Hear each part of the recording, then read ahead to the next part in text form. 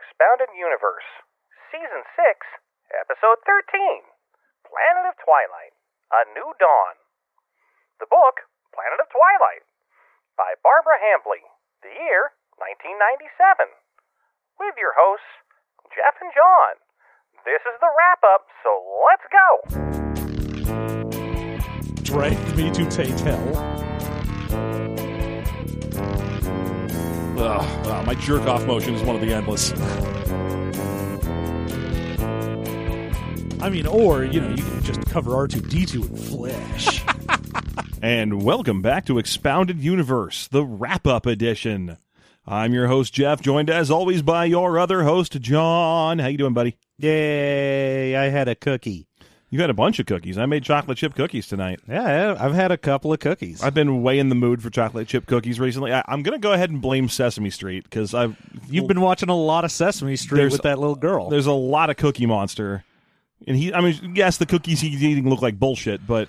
Yeah, see, it's the exact opposite, like when you see a cartoon pizza, and you're like, nothing in real life will ever look as good as a cartoon pizza. Well, the thing that keeps me off from the cartoon pizza is that cartoons tend to go for the joke of pizzas having outlandish toppings. No. Like every time you watch a Teenage Mutant Ninja Turtles episode, and they're like, yeah, bro, let's get some pizza. I'm going to get hot fudge, broccoli, and sardines. Yeah, but when you just see the pizza, and it's like, just got pepperonis on it, you're like, oh, you were just joking. And then when you actually ordered the pizza, you didn't get that shit. Oh, I mean, that is true, yes. A lot of the time, the pizzas that are delivered to the Ninja Turtles are obviously just pepperoni pizzas. Yeah. And I got to tell you, there's nothing that has ever made me hungrier for pizza than like the first 5 minutes of Ninja Turtles 2 Secret of the Ooze. You know the part when they're on the crowded pizza restaurant? Montage? Oh, my God. It's that April O'Neil, sir. She keeps ordering pizzas night after night. And then they're all eating it. It's all stretchy. Man. Everyone eating pizza. Oh, God, that is the most visual stimuli for making. You could probably get people who are holed up in like a ransom house out by showing the first 5 minutes of that and bringing up a pizza truck. The famous pizza truck, the delivery truck for pizzas. You tell me when the little jingle goes off in your neighborhood? You tell me you don't think there's a food truck for pizzas? Ding, ding, ding, there's food trucks for friggin' everything now. Oh, the pizza truck's here. Everybody run out with your, 20s. I'm mad at you, but on the other hand, I am appreciative of this concept. Yeah. Yeah. I've always said that what we should have is pizza trucks that go by instead of ice cream trucks, and then ice cream delivery instead of pizza delivery. That does make a lot of sense. I remember as a small child chasing the pizza truck as it left my neighborhood. Not sure why, just something to do. One last chance to breathe in the heady aroma of pizza that wafted behind it in a grand wake. Yeah, one last chance for romance. Mm-hmm. Yeah. Can you think of anything more representative of your childhood, John, than chasing after the pizza truck as it sped away from your neighborhood to bring joy to other children? Just chasing after it on all fours, barking loudly. Like you did as the feral child you were. Oh, that's mean. I could run like a normal person or an ape-man. But I could. Plus, I could brachiate through the trees. I did that Disney's Tarzan tree surfing thing. Yeah, I could brachiate some Kit Kat bars. You know what I'm saying? As you'd make your own, impromptu sort of s'mores out of your marshmallow that was delivered on a plate. Yeah. These Kit Kat bars contain wafers already, Jeeves. I believe they will make appropriate s'mores, so to speak. Now, off with you. Go on. Bring me the small blowtorch. That you... I always figured he just did it with a candle and a toothpick. Oh, what am I, a heathen?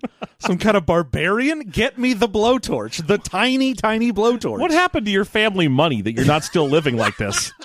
Oh, it's all the family money. I've renounced my family, and now I live like a pauper. You've made a wise decision. Because now you're so educated in the ways of life. You know what, Sean? We are here to discuss Star Wars. Yeah, we are. So we finished the Planet of Twilight, and this is the wrap-up episode where we're going to go over our final thoughts on this and some of your final thoughts and questions as well. Yeah, that's the plan.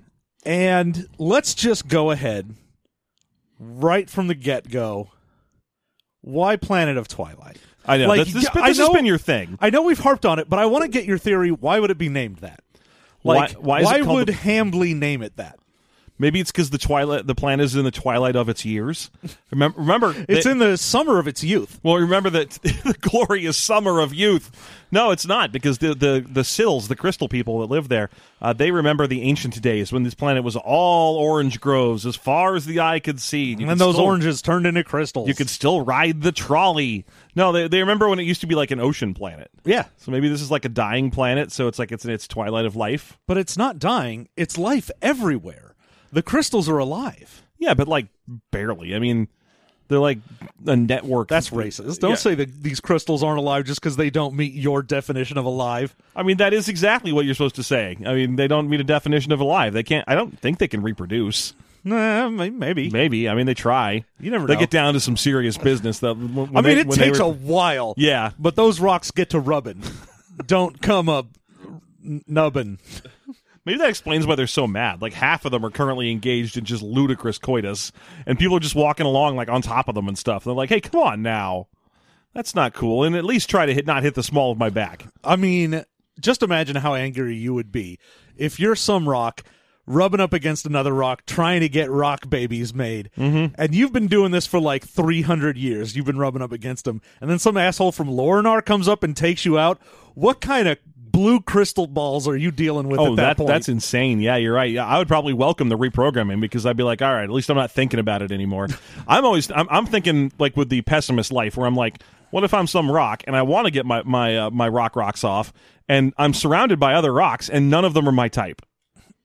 Like, I gotta migrate your standards. I gotta migrate somehow. You gotta reel those standards in, my man. My standards are already set to a rock. Well, then you should be fine. Well, anyway, yeah. I don't know, John. Do you have a theory on why it's called the Planet of Twilight? I mean, I really don't. And I'm kind of wondering, like, maybe... Oh, wait, I think I know. Hold on. I was going to say, No, maybe please. it's not the Namchorios that is the Planet of Twilight.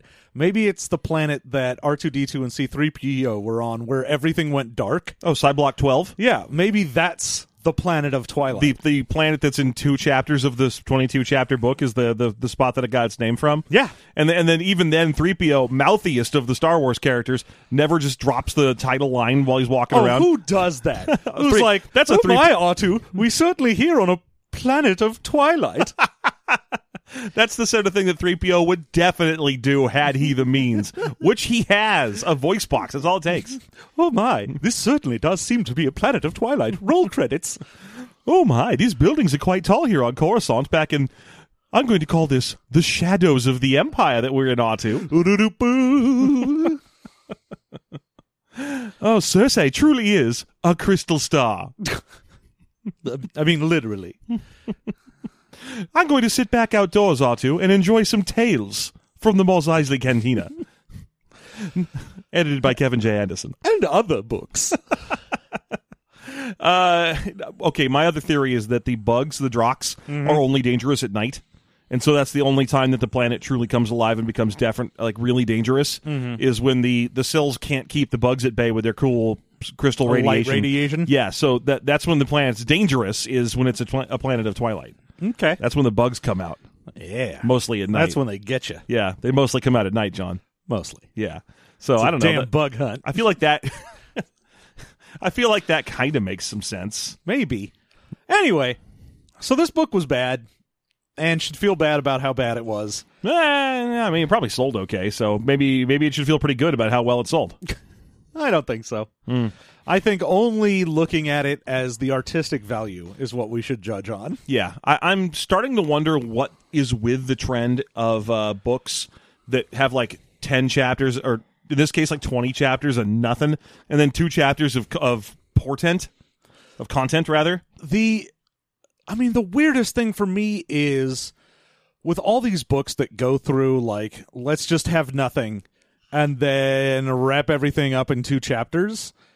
It, like, even the wrap-up chapters have to, like, gloss over stuff. Like, we had the glossing over of, like, the actual fight in space, We Yeah. had to just go like, oh yeah, her Meanwhile, fleet showed up and they beat the other fleet, and anyway, they ran. And meanwhile, some people lost or something. Don't worry about it. It's fine. Anyway, there was a huge space battle between many different forces. It was super cool. Not going to describe it. That happened. Anyway, how are you, 3PO? Yeah, it's almost like the author received a page count order and got to chapter 21 and was like, fuck. Oh, oops. Oh, no. Oh, I had so many more dream sequences to write down for Leia. By the way, Leia, I feel like, has had a portentous dream sequence about her children being stolen in every book we've read so far. Yeah. Even in the ones where she doesn't have kids yet. No, I think in the one, I don't know that we've had one with her and no kids, and she's had a dream about kids. Have she? No, she hasn't had one about kids, but I think there's a dream sequence in Shadows which has no kids in it, and I know there's dream sequences in Courtship because everyone's got crazy dreams in Courtship. So but yeah, it seems like they just keep giving her dreams where her kids get taken away, and I'm kind of wondering if that might have been a mandate. Well, I think it's one of the few things that as an author you're like, oh, I need to give this lady some motivation. And if it was a guy, I would just kill whatever woman he liked off. Yeah. But as a woman, I've got to threaten her children, but because I can't actually hurt children because then that would be wrong, I have to just have it all in dream sequences. Yeah. So, John, one thing I kind of forgot to mention at the top of the hour today is that one of the things we always do on the wrap-up episode, and I'm not going to do it right now, I just want to let listeners know that they should stick around for the end, because wrap-up episodes always feature the announcement of the next book. Mm-hmm. So, I've been rooting around, pulling it out. Ew, get your hand out of there. Just whipping it out so that God. John can really get a close look at it. No, is that Korn? It's like Korn. Is that the band Korn? It's like the band Korn.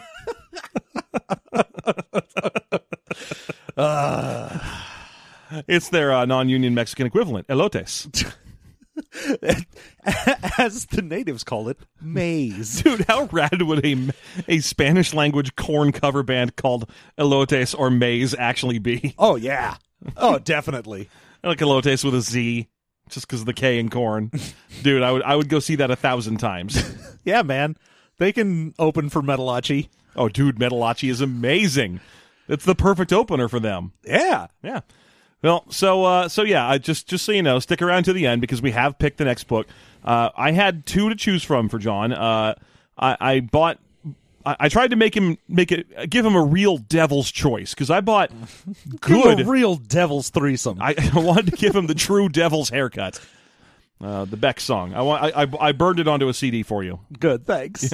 Yeah, just that one song. Just the one. Here's an entire CD. It's got an MP3 in it. I didn't even burn the track. I put the MP3 file on there. I converted it to Og Vorbis, so it took up most of the CD. I hope you're excited about this. Also, the next villain in the Star Wars book is Og Vorbis. It should be. Okay, so the other book I considered a number of books this time, actually. I only bought two, but I considered Splinter of the Mind's Eye because I thought it might be fun to go back to the very beginning. Splinter of the Mind's Eye is the first Star Wars Expanded Universe novel. It was written in 1978. Why are we going over this now if we're going to decide this later? Oh, I'm sorry. Do you want to save this whole discussion it for another seems time? like you just sort of interrupted the flow of what we were talking about to talk about something else. Well, I'm honestly impressed that you ever thought any conversation I was a part of had a flow. Oh, we had flow. We had banter. You just then got distracted by something and wandered off. I mean, that's literally my life. I know it is. Yeah. I might go bake some more cookies. Good. They're good. They're good cookies. They're Mrs. Good cookies. So I think that's a compliment. I'm sorry then. Well, what was our flow? Let's get back to it. Let's find the river. We were discussing what we right thought around the riverbed. We were discussing what we thought about this book. And I was saying something about how I felt like she had kind of a mandate to hit 22 chapters or some number of pages. Oh, yeah. The Star Wars books that just sort of wheel spin forever and then don't have anything at the end as well. Mm-hmm. Like, you can almost understand in Crystal Star if they were like, oh, I didn't really have a big ending planned for this. I didn't know what I was doing. Mm-hmm. So I was just wheel spinning to get to page count. But with this one, especially, you're like, but you have this entire ending sequence that you gloss over. It seems like you could have cut out at least a few chapters worth of the R2 and C-3PO dance around planets accomplishing nothing show, Yeah. or Luke fixes a speeder for the 5th time. This book a lot, it's like the reading equivalent of playing mini golf with a friend who's like taking it way too seriously. So they get the golf ball up on the little thing, and then they're like, oh, I want to move to the thing that's a little to the left, actually. And then they like check the wind speed, and they watch the rotation of the windmill for 5 minutes, and they keep getting down on their knees and like looking at the trajectory lines and so on. And then when they're finally ready, they just rear way back and smack the ball into the parking lot. That's a lot with it, because it's like you just watch the prep, and then we skip right past the ending. It's very weird. I don't understand. I would be less baffled if we had started with this book. I'd be like, oh, that's just a bad book. But that it's happened over and over again. This isn't the first book that did this. Yeah, I have to wonder, is this just a Star Wars thing? Is it because they aren't allowed to make changes to a lot of stuff, so they have to just dig into the minutia? Well, I went back and looked at some of my old notes for previous books to see if this was the case. And we have to discount Tales from the Mos Eisley Cantina, because that's just short stories. Well, yeah, that and the zombie one. Yeah, because that one has a straight-up through point and makes sense all the way. Oh, yeah, it's got a cavalcade of death and action. Yeah, it's rad all the way through. But, okay, starting from Shadows, when you go back and look at my notes, there's right around episode 13 or 14 or something, we're hitting the chapters in the 20s, and there's a point like right around chapter 26 where Leia finally meets Shizor. Yeah. And I'm like, how did we get this far in this book with no one meeting anyone else that was new, except for Dash kind of meandering around in there? Courtship of Princess Leia, the sky goes dark for like ever in this on the planet that they're on. Dathomir in the second to last chapter of the book. Mm-hmm. Crystal Star, no one actually meets Waru until the very last couple of pages. And I mean, I can almost forgive... I mean, I can't because it's awful, but I can almost understand Shadows of the Empire because they really wanted to establish a couple new characters. So they're like, we can't quite get to the full plot because we need to establish, all right, who's Shizor, who's Dash Rendar, how do we meet them, what are they up to? And even though that's terrible, and they're terrible, they failed at that in a big way. Who's Dash Rendar? But by the end of that book, we don't really know, other than he's sort of a petulant, morose dirtbag. Yeah, he's the poor man's Han Solo. Yeah, except that he doesn't remember that point where he's like, I missed, and now I'm going to be mopey for like 12 chapters in a row, and then when I'm not mopey anymore, I'm going to be a big damn superhero running around in a sewer for 4 minutes, and then I'm going to kill myself. I don't get it. He was, and then Shizor was just... Well, we really need to introduce this character. So for the first 24 chapters, we'll just visit with him as he gloats about nonsense. Oh, yeah. And every time we checked in with Shizor in that book, it was just, did you know I'm rich? I am. Yes, I've found a way to make myself appear even skeezier and lazier. Once more. Now I don't work out. I just lay in a bed that does it for me. I have a little claw that I use to grab things with so I don't have to bend over. Now I don't have girlfriends. I just have hookers that I have a robot to break up with. It's bad. But again, at least I understand that they were trying to introduce stuff with something like, say, Crystal Star or the Planet of Twilight or any of those. Most of the stuff they're introducing isn't really things that they spend a lot of time on.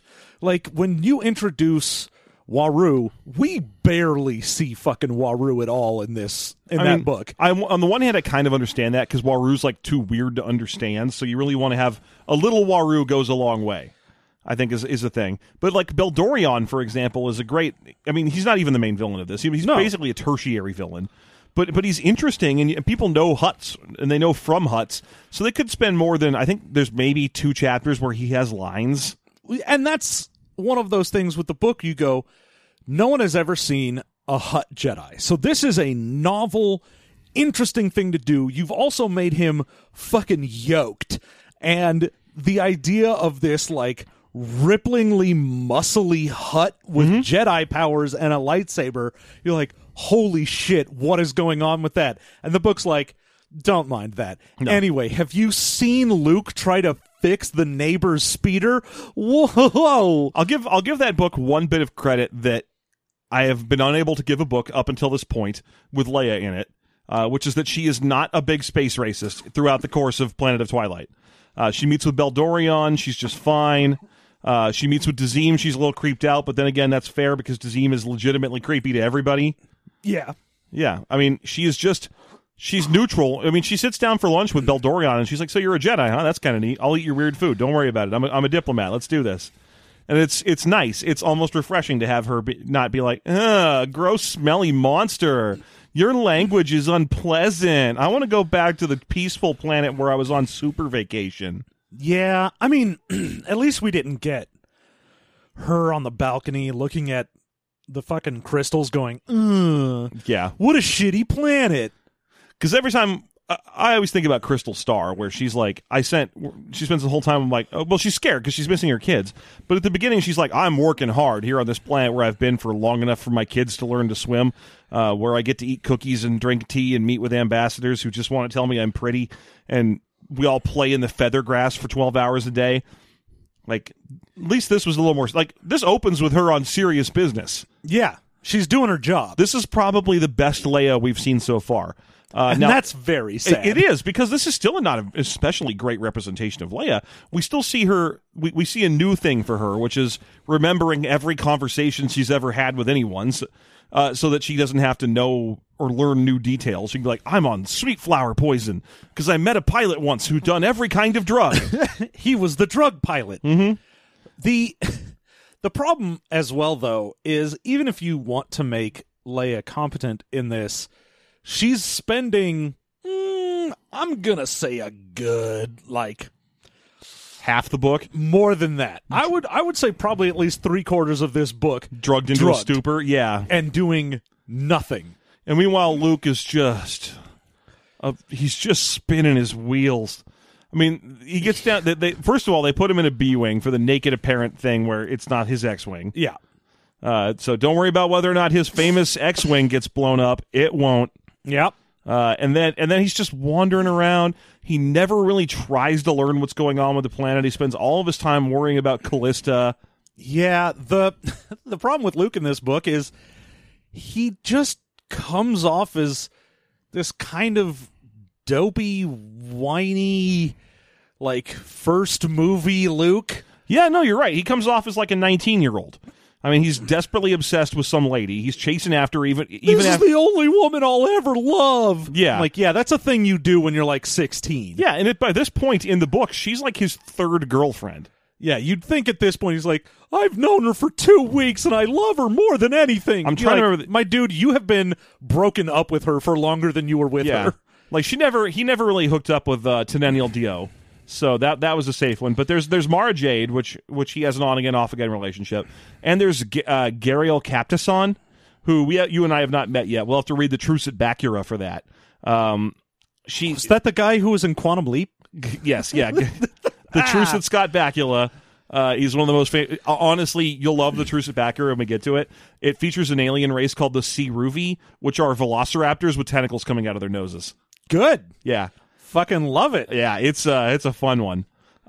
So anyway, this is like his third girlfriend. He's not completely clueless, but boy, they really play him that way in this book, don't they?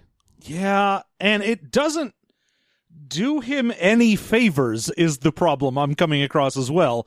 It's not like he comes across as this devoted, passionate lover. He just comes across kind of creepy and obsessive. Yeah, he's basically needy. Yeah, he's just like, oh, I'll never love again. Oh. The one thing I do like about these is that none of these books are tainted with the prequel thing where they were like, oh, Jedis cannot love. They are forbidden love for all eternity and forever, except for that one conehead dude. He can get down. Oh, well, he doesn't love. He bones. He just bones. He just fucks.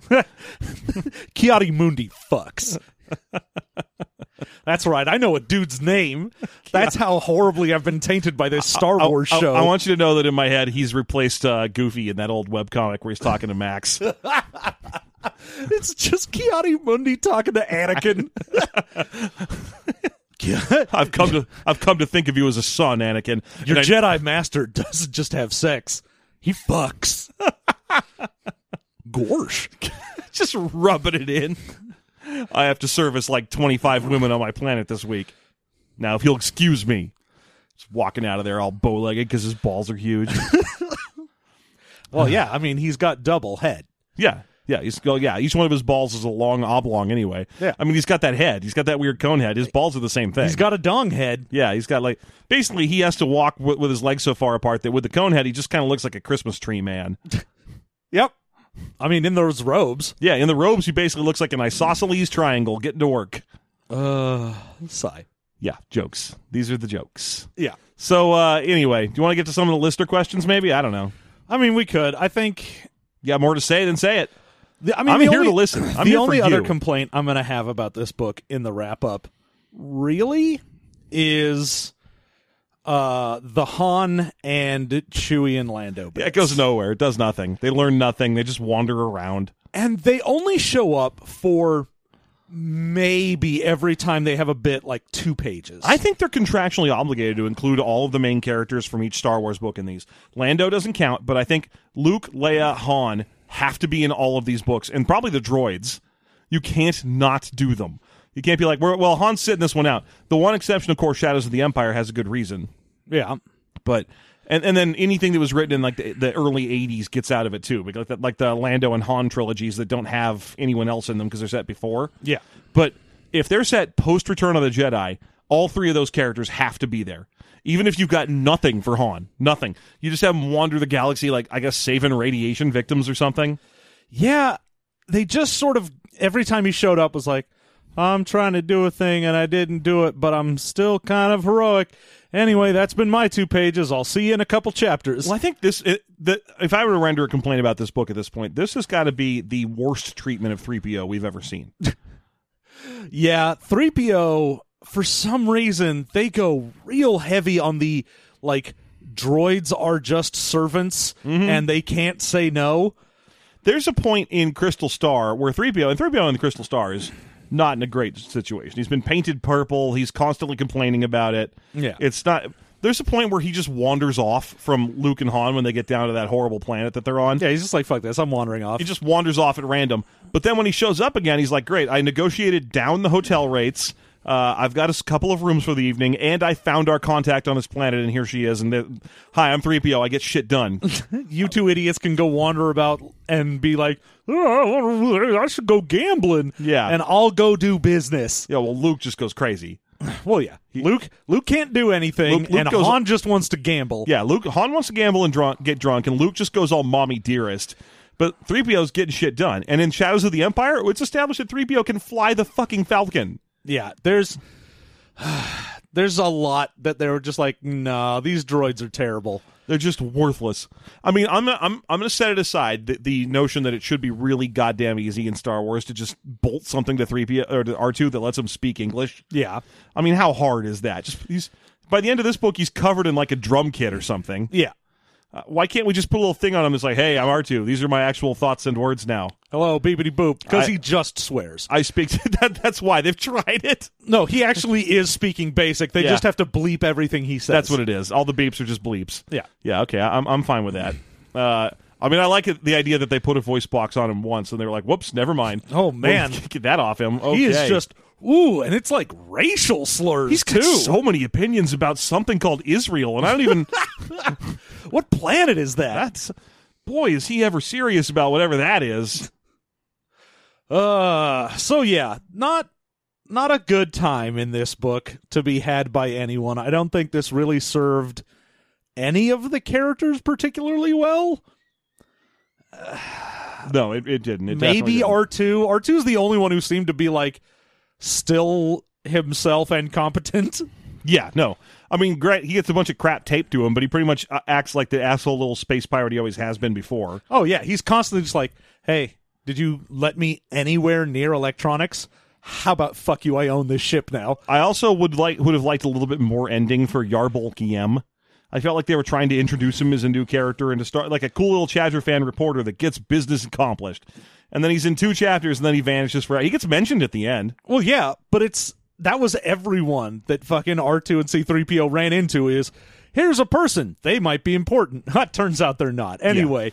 No, that does happen an awful lot. I mean, we do learn a tremendous amount about the Gopso tribe and what have you, and it just all comes to nothing. It's just background on their bumbling little cartoon adventure. Oh, yeah, they get caught by a fucking space looter, and that doesn't matter. But Yarbolk and the Gamorrean pirate queen. Yeah, no, every time they get onto a ship, they're like, ooh, boy, this is a thing. No, it's not. How much would a story about, I think her name was Ugmush or Urgmush or something, how much would a cool story about her rock? Yeah. Just a Gamorrean pirate and her bumbling husbands. It's great. It's like the exact opposite of every sitcom on American TV, where it's some bumbling idiot husband and the smart wife. It's the fat Gamorrean woman and her three hot husbands. Yeah, these hot Gamorrean. Oh, they're husbands. so sexy, Gamorrean, these husbands. Oh my gosh, I'd watch that. Hell yeah. Give me a king of queens, but it's all Gamorreans. Give me the king of Gamorreans. Give me a dirty space polycule, because that's what I want. There you go. Yeah. All right, I got some questions from listeners if you do, John. Yeah, sure. I got some stuff that we have pulled up here. I mean, they are very disorganized. I will do my best. Yeah. You want to go first? Got a question sure, for me? I'll do it. So, every book so far has had at least some character assassination, and Leia, in particular, never seems to be in character. How would you rank the different Leias we've had so far? You can count Courtship's Teehee, I'm in love with two boys Leia, and its particularly vitriolic divorce with Han Leia as separate if it helps. That's true. There is kind of a dichotomy of Leias in that book.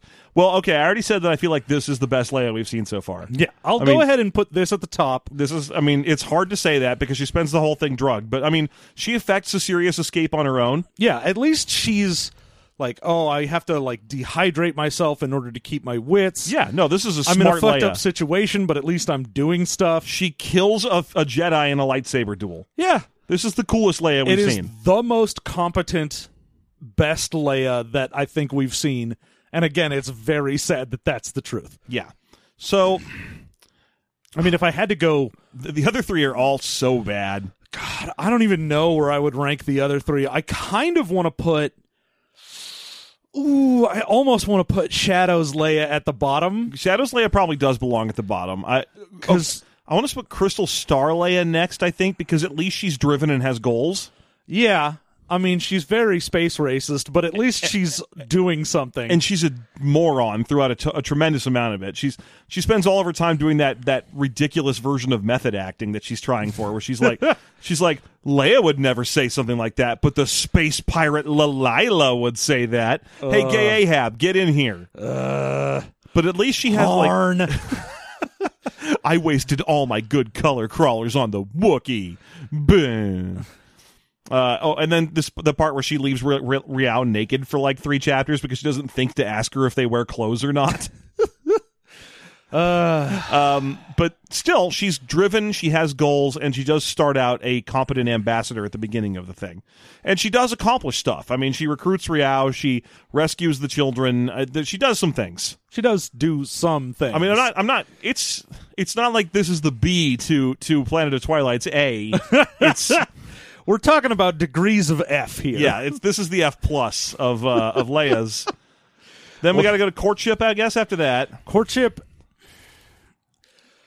is very bad. Yeah, it might even go below Shadow for me. It's hard to say because they're very close. Mostly the Teehee and I'm in love with every boy version of Leia that is in both of those books. Yes. Yeah. Both of them have her wandering around and being like, can a woman love 2 men? And I'm like, yeah, I've seen them do it. Yeah, I got holovids. Sometimes at once.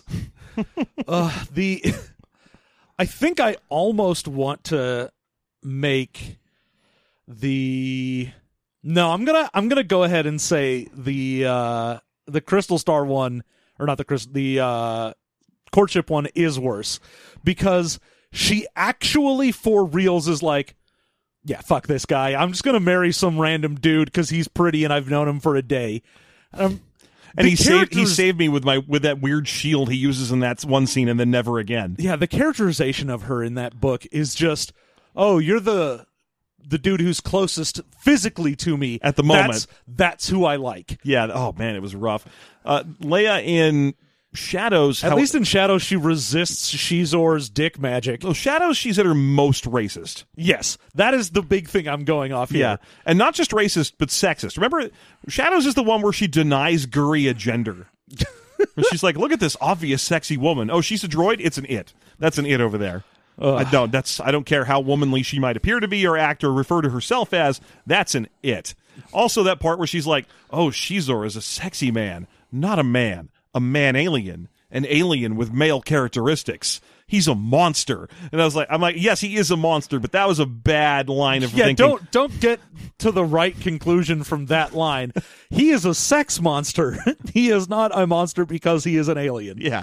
That's when she's at her worst when it comes to racism and gender identity issues. Yeah, honestly, I'm going to throw Courtship and Shadows up as a tie for the worst. Yeah, so far they are the worst Leia, and that's perfectly fair. Ugh. All right, you got a question for us? I do. I've got a question here from NGDBSS who says, we've seen a lot of schlock from the expanded universe thus far. Why do you think that is? Is it a lack of money to pay for good writers? The hell that is genre fiction? Just a publishing treadmill with gruesome deadlines? Or is it executive meddling that causes them to focus far too much on movie characters? What is it? Well, I mean that's pretty much the melange, isn't it? There's a big old gumbo, all that in there, but I'm going to say, for me, it almost has to be the treadmill nature of it is the worst, especially if you are a decent sci-fi writer. Mm-hmm. Like, even if you're someone who's like, oh, I'm established in sci-fi and I do decent things, then they brought me on to do a Star Wars book. The problem is you're not working with your ideas. Yeah. You have to conform to what is going on in the universe that's been established by previous authors, and you can't change it too much going forward for other authors. Yeah, and the thing is, I know a tiny bit more about publishing now than I did when we started the show. And I bet that a lot of these people didn't pick their topics. That there was just a big board of stories at Lucasfilm or whatever that was doing this, and they were like, find me an author to write the one that's about the rocks and the crystals and stuff. I don't know if they would get that specific, but I almost feel like, hey, you can write sort of what you want to, but you need to include these characters, and for our plot line in the future, you need to reintroduce, like, Dala. Well, I'm sure, yeah. Because there's a lot to it. Like, you think Barbara Hambly, she writes a one-off book, right? She doesn't write for Star Wars again, as far as I know. I think she might maybe do a short story at some point. But she does this one story that includes a ton of the characters from the movies, plus like some EU characters popping in here and there with Callista and Admiral Dela and what have you. It really feels like she probably took a shotgun job here. But then you look at like a Kevin J. Anderson who wrote like 11 Star Wars novels, and he goes on record as saying that he based some of the stuff he invented for Star Wars on his own personal life. And I think maybe maybe he's pitching and she's just catching. I'm not going to say it that way. I'm going to say he's pitching to the storyboard people, but she might just be like, "Oh, I'll take that job. I can do you 22 chapters on a planet of crystal people and so on. What do I have to work with?" So that might be part of it. I don't know. I mean, we'd basically have to find out from the authors themselves. What I would really love to see, and if anyone like. Here, I'll offer a deal right now. If you've written a Star Wars novel back in the 90s, if you were an expanded universe writer, or if you're friends with one, get a hold of them and have them let us know what the actual stricture was, like what they were allowed to do and what they weren't and so on, and we will not make fun of their book from that point forward. Yeah, never again. They're safe. Unless it's Kevin J. Anderson, and then I'm sorry. Unless it's Kevin, but I don't think he has any friends. We're probably fine. Oh, that was mean. It is. I mean, low. I actually kind of like his dumb pulpy books, even though they're all really bad and stupid. But yeah, he wrote too many. We can't not go after him at some point. So anyway, what do you want to go to the next one? Sure. There's. Let's see. What was the whole point of the droid subplot to show that the plague was bad? I mean, it definitely does do that. I mean, a little bit towards the end. Yeah. I mean, I guess we're sort of getting the different aspects of it from them. I mean, we get the looting, we get the Civil War fighting, we get the dead body plague aspect. Yeah. Well, the Civil War fighting, I forget the name of those people. They were on, what was that, Nimdrovis? The Drovians. The Drovian conflict is fueled by Lorenar. Like, Lorenar is supplying the Gopso tribe with weapons and bombs and stuff. So we're getting a little bit of a glimpse into what Lorenar Corporation is up to there. We see the plague on Cyblock 12. The one thing I was surprised we don't get to see especially much with the droids is the predations of Moff Jatellus. Yeah, we don't get any of Moff Jatellus. He never has a line, or I don't know what Moff Jatellus even is. I think Moff Jatellus is one of the survivors that shows up in the Yuuzhan Vong Crisis stuff, when he might even be the one that's in the wheelchair with the iron hand. Who knows? Yeah, but Moff Jatellus does not get a line anywhere in there, so I was kind of expecting that the droids would be used to show the Imperial presence in the neighborhood. That doesn't happen. So yeah, I think it's just to show that they're floating around to kind of show that there are conflicts being caused by Lorenar and being worsened by Lorenar and Dazim. Okay. Yeah. That's the best I can think of. I mean, I don't know. Yeah. Okay, I got one for you here. This one's from Occam. A question I keep meaning to add to the list. How would this have gone if the authors of the other books you've reviewed had written this book? I'm pretty sure the Shadows guy, or Steve Perry, would have made Dazim worse. Yeah. I mean, yeah, because he would have made Dazim a creepy rapist. Well, at that point, you would have been like, oh, Dazim's sexy. Yeah. And he's got sexy holes and tentacles. I'd be more worried about that if Vonda McIntyre had taken a crack at Dazim, because remember, Vonda McIntyre had two kinds of aliens. Oh, yeah. What I feel like in this book, you basically just had gross monsters and humans. Yeah, Callista's your sex haver. That's the only one. That's about it. Yeah, I guess obviously Legaeus and Admiral Dela. And Ugmosh. Because, whoa, and Ugmosh, Ugmosh puts it down. Well, the husbands do. Yeah. Ugmosh knows how to drop the top down, flip it, and reverse it, or whatever that line is. Or whatever the line is. Yeah, I don't remember. She knows how to we know how to watch Ugmosh work it. I feel like most of the other authors probably would have been about the same, because most of the complaints we had about this are the same as the other ones. Well, yeah, they could have made Leia dumber. They could have spent a lot more time on making Seti Ashgat a sex pest. Yeah, I mean, I feel like there are certain authors who definitely, with the situation they had for Leia, would have had her been rescued rather than get out herself. Because she gets out on her own and she meets up with Callista and they have a hero moment, as opposed to getting rescued by Han. And I feel like some of the other authors would have added that. Oh, I feel like it would have just been Luke comes in. Oh, that could be. I can't remember who wrote Courtship. I don't remember that actor's name or the author's name, and I feel like they would have been the one who would have gone highest in on the rescue happening. Yeah. Because even Tenennial in that book, who was supposed to be like a badass force witch, was constantly getting rescued. Yes.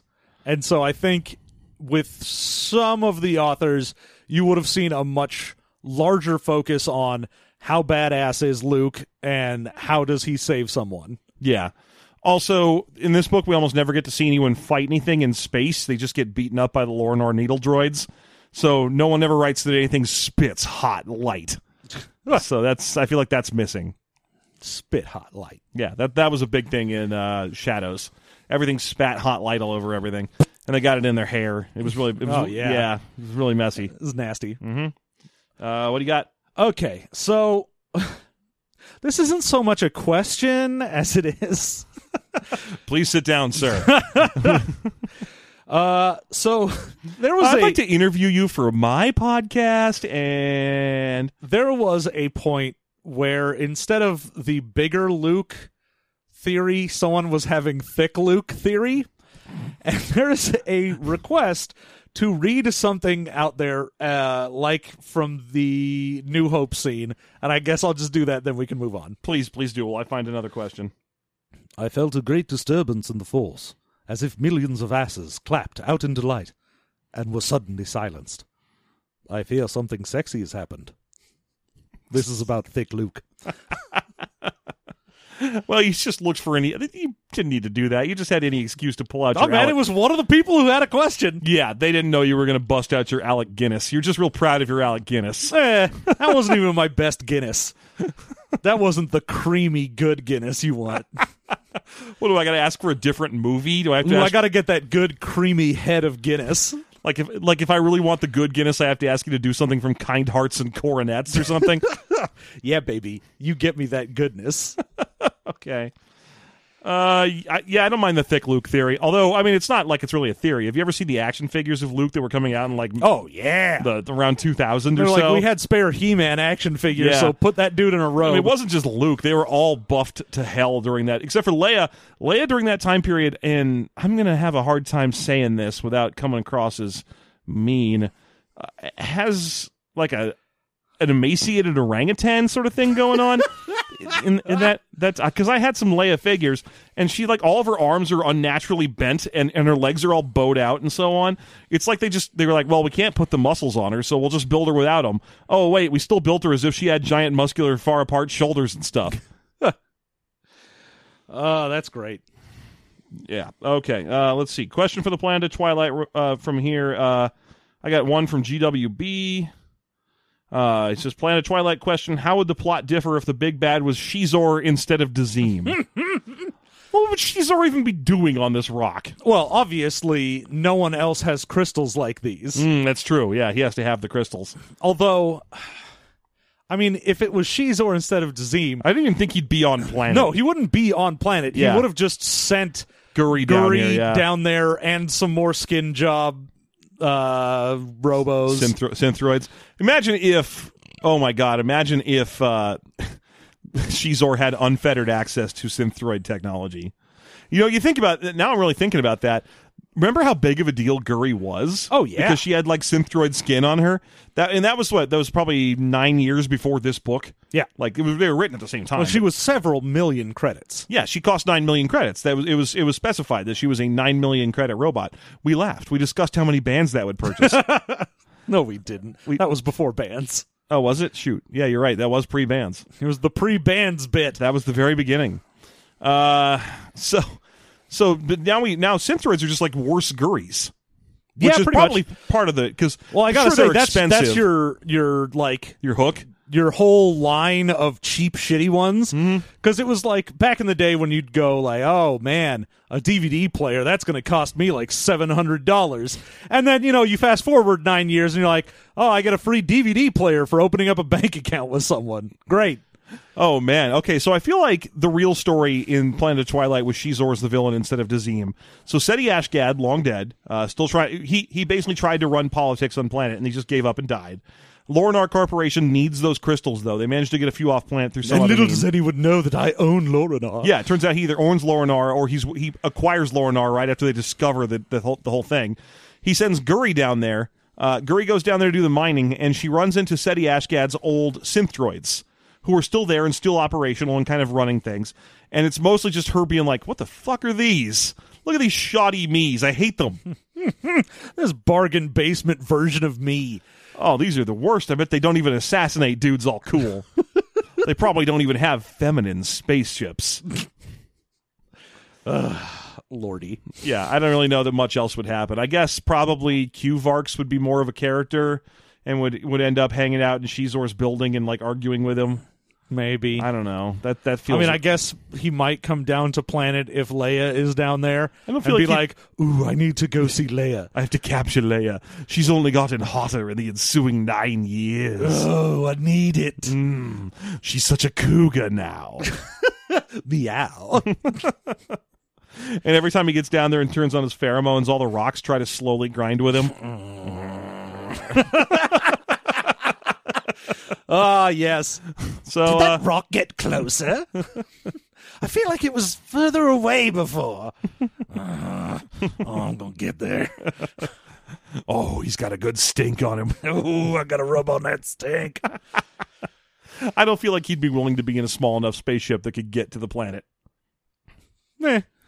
He'd probably just come down there in a spaceship that could take the damage. Oh, yeah. No, it would just be like, oh, I'm in the fighter that I designed, and it's cool enough to dodge the lasers and take out whatever. The Star Viper. Yeah. It looks like the Star Tours ship with a big old metal butterfly stapled to the front of it. But yeah, maybe he could get down there if he just had a wave of Z95s in front of him as ablative shielding. Oh, yeah. Well, you do it like you do in the game. You're like, oh, he got hit, but he puts the hit on a Z95. It's fine. Just keep pushing the hits over. Oh, that'd be awesome. That's literally his power in the FFG X-Wing game. So, let's see. Another question. Of all the useless side plots, and main plots too, probably, which would you most want to cut out, and which would you try to fix up? Interesting. I would almost certainly cut out the entirety of the droids. I was going to say I would probably cut Han entirely out of the book. See, I would want to fix up Han. Okay. Because I think if you take the droid's journey and just make them get where they were going to start with and then get picked up by Han, then you can have Han have an actual adventure with the droids and do some stuff. Yeah, I can and see that. Maybe Chewbacca gets a line. If you combine the two of them, that would pretty much work. I like the idea of Han literally not knowing that this adventure happened. That at the end, Leia finally manages to get a holo call out to him, and he's like, "Hey, I've just been hanging out in the Emperor's old apartment, jerking off. How you doing? Hey, can you come take care of these kids? They're driving me nuts." And she's like, "I've been kidnapped and drugged on a planet for like a week." And he's like, "Lucky. Huh. I wish I was on a planet being drugged for a week." Oh, tell me they got Sweet Blossom. That's my favorite. Oh, that is my jam. See, I want the droids to have picked up more autonomy throughout the course of their story. So if I were to do it, I would reverse it. I'd cut the Han subplot entirely and have him never leave Coruscant. and I'd have the droids solve their own problems through droidy guile. Like they just keep that first guy's ship and just fly around being all adventurous for a while. So, I don't know. I mean, I also think if I was going to cut something out, I might just cut all of Callista out. Oh, yeah, Callista feels like a total I mean, she adds nothing to this and mostly just ends up being a MacGuffin for Luke to be an idiot about. I mean, she definitely does, in about a 1-hour training session, teach Leia how to fight Jedi Hutts. Boy, howdy. That's something. Yeah. I mean, if you cut Callista, you need a new reason for Luke to be on the planet. It could be a much simpler and less mopey version. It could be, hey, we heard there's an ancient rumor that there are Jedi here. Well, yeah, the same reason that Beldorion and Tesselda and technically Callista in the book went there is like, oh, there's a ridiculously strong Force presence on this planet, yeah, and no one knows what it is. Sure, he should have gone there to look for Tesselda and Beldorion. Yeah. In some old holocron somewhere, he should have found records indicating that 2 Jedi went to that planet once, and there are no records of their death, and Vader's Order 66 or whatever never made it as far as Namchorios. Because no one would make it down to the planet with the guns going. Yeah. And they just didn't give a shit. So he just went there to try and meet them and see what their situation was. Yeah, he's like, oh, these are living Jedi that I could go talk to. Yeah, they must know so much about the Old Republic and so on. And then he gets out there and they're just bug-eating lunatics, and it's just, well, this was a mistake. Yeah. I mean, at least it gives him something to do to interact with the plot. Yeah, and I'll be very honest here. Tesselda is a way cooler character than Callista. It's honestly, Beldorion and Tesselda are both rad characters that get the shortest shrift in this book. It's so true, and it's so sad. So that might be a cut we can both agree on. Also, I might cut Legaeus and Dela hooking up. No, wait, hang on. That's the thing I want to. That's the thing I want to dramatically expand on. Oh, I want chapters of intimate detail. I want to follow them into that room. I need to know how they got gooshed. And she's like, ooh, yeah, this is so good. Hey, call yourself Wilhuff Tarkin. Can you get real stern real quick for me? Ooh, that's good. He's all like, may I fire when ready? Don't you dare. There you go. All right. Your go. Is it? Oh, I thought that was me. Okay. So, my actual question about Planet of Twilight from Clocks Akimbo. Beldorion is easily the character people remember most in this book because he's a force-wielding Hutt with a lightsaber. But he's ultimately a side antagonist and kind of a misdirect. If you were going to write a story that actually used Beldorion as the central villain, what angle would you go for?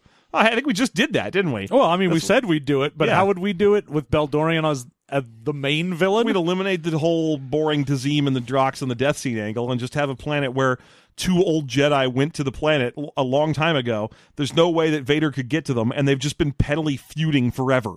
I would love to see, if you were going to make Beldorion the main villain, you'd probably have to do it with, when you introduce Tesselda and you get through basically the same scene that we got before, but you're like, oh man, she's like creepy and fucked up and is trying to like control things.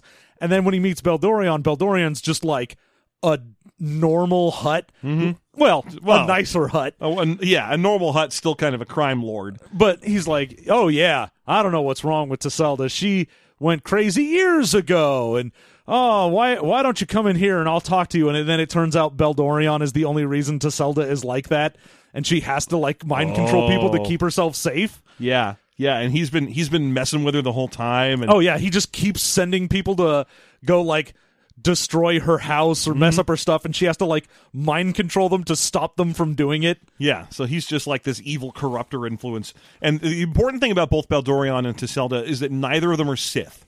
No, and they never were. They're fallen Jedi, and they know nothing of Sith teachings. Neither of them has ever heard the legend of Darth Plagueis the Wise.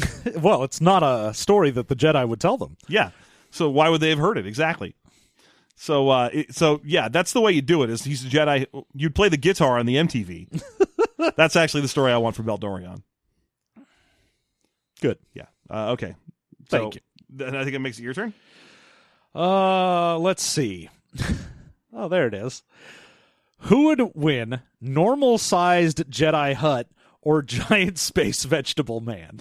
Well, I mean, what if the Hutt doesn't have a lightsaber? Okay, so we're talking about. I think his name's Dr. Roboto. Oh, I've forgotten his act. He was in one chapter. I can forgive you for forgetting it. Okay. It's fine. The problem is I'm remembering Spiro, and Spiro is the other Hodin that we've met so far, the one from Shadows, and that's sad that I can remember the way far back one. But anyway, yeah, the accidentally 80-foot tall Hodin. The 80-foot tall Hodin versus a normal-sized Jedi Hutt. Yeah, that's the problem, is that Beldorion isn't normal. No, that's what they're saying, is a normal-sized Jedi Hutt. Yeah, that's... Well, the problem is the Hodin are pretty spiritually peaceful, but if he's 80 feet tall, he could just step on Beldorion. Yeah, but Beldorion's got Hutt Jedi powers. He could be like Force Push. And then if you fall from an 80-foot height, you're going to do some damage. I mean, yeah, because Hodin are basically trees, and at that point you're talking a big tree falls over. Yeah. They'll probably crunch Beldorion's house or car or something. I just had it waxed. But yeah, I mean, at any point, if he gets even one kick off, the Hodin's just going to squish him. Yeah. Well, I mean, you're basically looking at what was, say, like the Luke versus Rancor fight. In terms of what's going on here, where it's just someone with Jedi powers versus a giant monster. Yeah. So, I mean, the problem with the Hodin was that they really didn't set him up as being 80 feet tall. They just messed up. Yeah, I know. Yeah. So that's not. Yeah, that's not the question, point. though. It's not the question. The question is an 80-foot tree man versus a Hutt with or without a lightsaber. Without a lightsaber, I feel like he's got nothing. He's going to try a force push once or twice, but he's going to get tired. He's going to get squished. With a lightsaber, he could probably do enough damage to scare away a pacifistic giant tree. I think he could totally fuck up a giant Hodin if he had a lightsaber. You could do some super easy because he's big and slow. Of the tendons and shit, or I guess plus he's a vines. He's not a warrior at all. He's like a doctor. Yeah, he's gonna clumsily try to step on the Hutt. Yeah, the Hutt's gonna like force leap out of the way and chop into the foot of that Hodin. Yeah. He's just just crawl up him and do it like Shadow the Colossus style. I guess. I keep thinking that the Hodin needs one lucky shot to win, because any one shot he manages to put in that connects is going to squish him. If he had one opportunity, one shot. But this is no movie. There's no Mekhi Phifer, so we have to probably give it to the Hutt. Now, John, I think we should probably get to the end of this. Sure. So I think thank you so much for your questions, but we are running out of time, so we're gonna... we had so many questions. Yeah, do you have another one you wanted to do? I don't know. I mean, I guess we could end it there, because we still have to get to announcing the next book. That's true. We do. Yeah. So, as always, like I was saying before, I gave John a choice. I went through a large number of books in my selection process this time. I thought about doing the Planet of Fear series, the ones that are basically Goosebumps but set in Star Wars space. Mm-hmm. But I've set them aside because they're very short and very light reading, and I feel like I want to use them for when we have guests. Because it might be easier to have a guest read some short nonsense than these big, stupid books we punish ourselves with on the regular. I considered going outside of Star Wars. I considered both having the X-Men meet the Star Trek cast and going into the far expounded universe of Dune. The problem with that is that John is not only not exposed to the universe of Expanded Universe Dune, but also is not exposed to Dune at all. Yeah. I think I've watched maybe 20 minutes worth of the Lynch Dune, and God knows I wasn't paying attention to that either. Yeah. So eventually I came to two selections, and I gave those choices to John. Either he could pick good books, or he could pick a bad book. Now, by good books, I mean that there was a series of short stories that were quite good. Yeah. That I was going to let him pick if he wanted to have a break and do something good for a while. But here, rather than tell you, I'm just going to read the back of this book, and you can make your own decision about what we came up with. Here we go. In my finest Alec Guinness. Gosh, boss. I'm Alec Guinness. Those sure are some kind hearts and coronets. Roll credits. All right, here we go. More than 2 decades after the heroes of the Rebel Alliance destroyed the Death Star and broke the power of the Emperor, the New Republic has struggled to maintain peace and prosperity among the peoples of the galaxy. But unrest has begun to spread and threatens to destroy the Republic's tenuous reign. Into this volatile atmosphere comes Nominor, a charismatic firebrand who heats passions to the boiling point. I feel like they leaned Nominor. Nominor. It's Nominor. I feel like they leaned on the heat metaphors a little much right there. Comes a firebrand who heats passions to the boiling point. Good. Love it. Sowing seeds of dissent, hot seeds of dissent. Get these hot seeds in you. For his own dark motives. And as the Jedi and the Republic focus on internal struggles, a new threat surfaces from beyond the farthest reaches of the Outer Rim, an enemy bearing weapons and technology unlike anything the New Republic scientists have ever seen. Suddenly, Luke Skywalker, his wife Mara, Han Solo, Leia Organa Solo, and Chewbacca, along with the Solo children, are thrust again into battle to defend the freedom so many have fought and died for. Thrust it. But this time, the power of the Force itself may not be enough.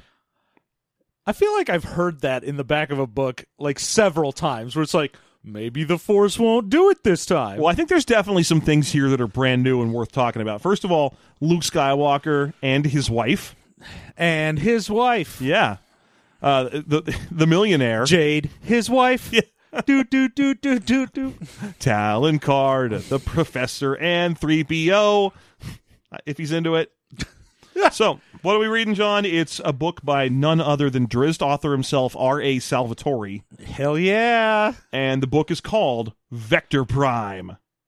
The Prime Vector. It's not even called Star Wars Vector Prime. It's just called Vector Prime, and it does have a subtitle. It's a brand new subtitle, something we have yet to accomplish on our or to come across. Star Wars: The New Jedi Order. Good. Star Wars: The Brand New Day. I'm excited. So that means that we are taking a first look crack at the Yuuzhan Vong crisis. The first look crack. We're taking a first look at Star Wars' crack, and we're going to bring you along with us. We're going to take a deep dive into that crack with you. So it's like Miss Frizzle's school bus in here. We're getting real tiny and going in that crack. This is the first book of the Yuuzhan Vong crisis. I don't want you to worry, listeners. We're not going to do the Yuuzhan Vong crisis in succession because there are 16 books. Yeah, no, never. Yeah, I think it might be 19. There are a ton of these, and they go on forever, and only this one is written by... They do go on. And this is the one written by a good author anyway. Boy, God, there is a gross monster on the cover of this book, and I am very excited about it. Is it Grover? Oh, look at this thing. The gross monster at the end of this book. It's like an inside-out guy wearing Galactus's helmet. It's like they just did a superimpose of a skull over some dude's face and put beetle legs on the back of it. Yeah, I don't know what's going on exactly, but there you have it. So that's what's coming up. Yeah, if you want to read along, go ahead and get that. I have no idea how many chapters are in here. But the other bit of news that we want to talk about before we cut out for the end of the day is to point out that we're going to be taking a 1-week break. Yeah, just in between the seasons, we're going to actually get our stuff together, let anyone who wants to follow along, give you some time to go get Vector Prime, and we will be back after a short break with some more of this. Yeah, we're just going to take a quick break because we actually are super busy with some quiet projects here at the System Mastery headquarters. Yeah, we need a little time to do some housekeeping. We just need one night off, and so that this is the way we're going to get it, by taking an extra week. And plus, like John said, it's a great chance for you to go buy your own copy of Vector Prime so you can read along with us. Yeah. Or go to audible.com and use the code. No, we don't have an Audible code. There's no way Audible would try and sponsor us. And there's also, I'm not sure if this thing's going to be in there. I mean, it might be. Probably. We should look that up because honestly, I don't want to read this. I want someone else to read this to me. That would be way easier. I could have my hands free to play City of Heroes. I could absolutely not remember any of this while I do something else and someone reads it. How's that different? For you, not at all. Yeah. So there you have it. Thank you so much for checking in with us. Otherwise, as always, we're going to be doing some bonus content right now. Yeah, even though we weren't reading anything, we are still going to do a deep dive into Wikipedia as we normally do for our bonus content. Just a little more unfettered. The gloves are off. There are no fetters here. We can talk about whatever we want, and don't worry, we will. We are Boba Fettered. Mm-hmm. Yeah. Not me. I'm Django Fettered. Oh, whereas I'm Django Unfettered. At least Django Fett, we actually got to watch do some stuff. He fought Obi-Wan that one time. Yeah, died. No, he didn't die in that fight. And then he died. He did die later, yeah. And then he died. Sam Jackson took his head off. I mean, I'm not saying 1 second later. Yeah, I'm saying he did this and then he died. Yeah, no, we saw him in 2 scenes. In the first scene, he fights off Obi-Wan, and it's rad.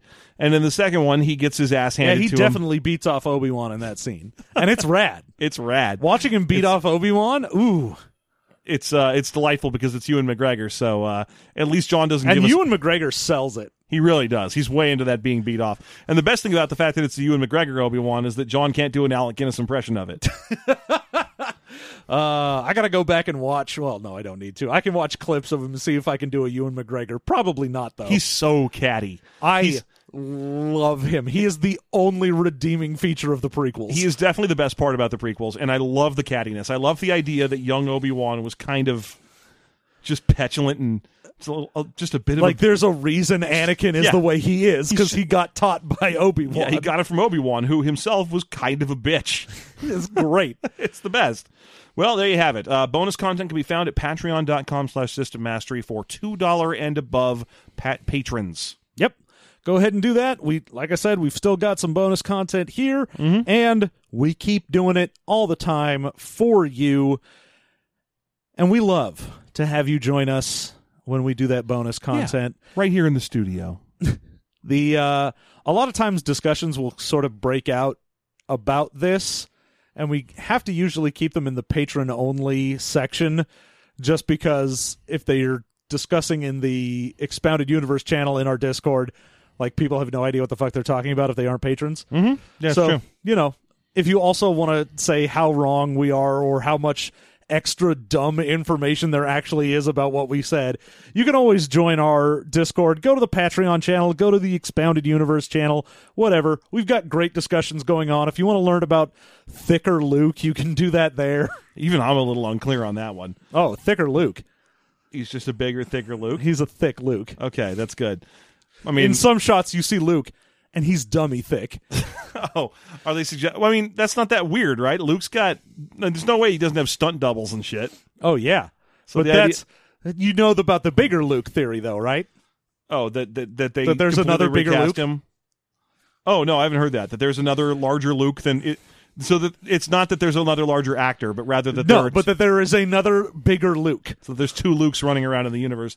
Well, I could have told you that. The other one's got an extra U in his name. Luke. Yeah, they just made him slightly bigger. They left him in the cloning tank too long. There is a theory about thick Luke, though. Okay, so there's a Luke, a bigger Luke, a Luke, and an even bigger Luke. Yes. Okay, great. He's been split into his evil half and his thick half. My 2 halves. My evil side and my dummy thick side. And that's the kind of content you come here for. Old Ren and Stimpy jokes mixed with modern memes. What more could you ask for? Thank you so much for listening. I've been Elan Sleaze Boggiano. And these death sticks are dummy thick.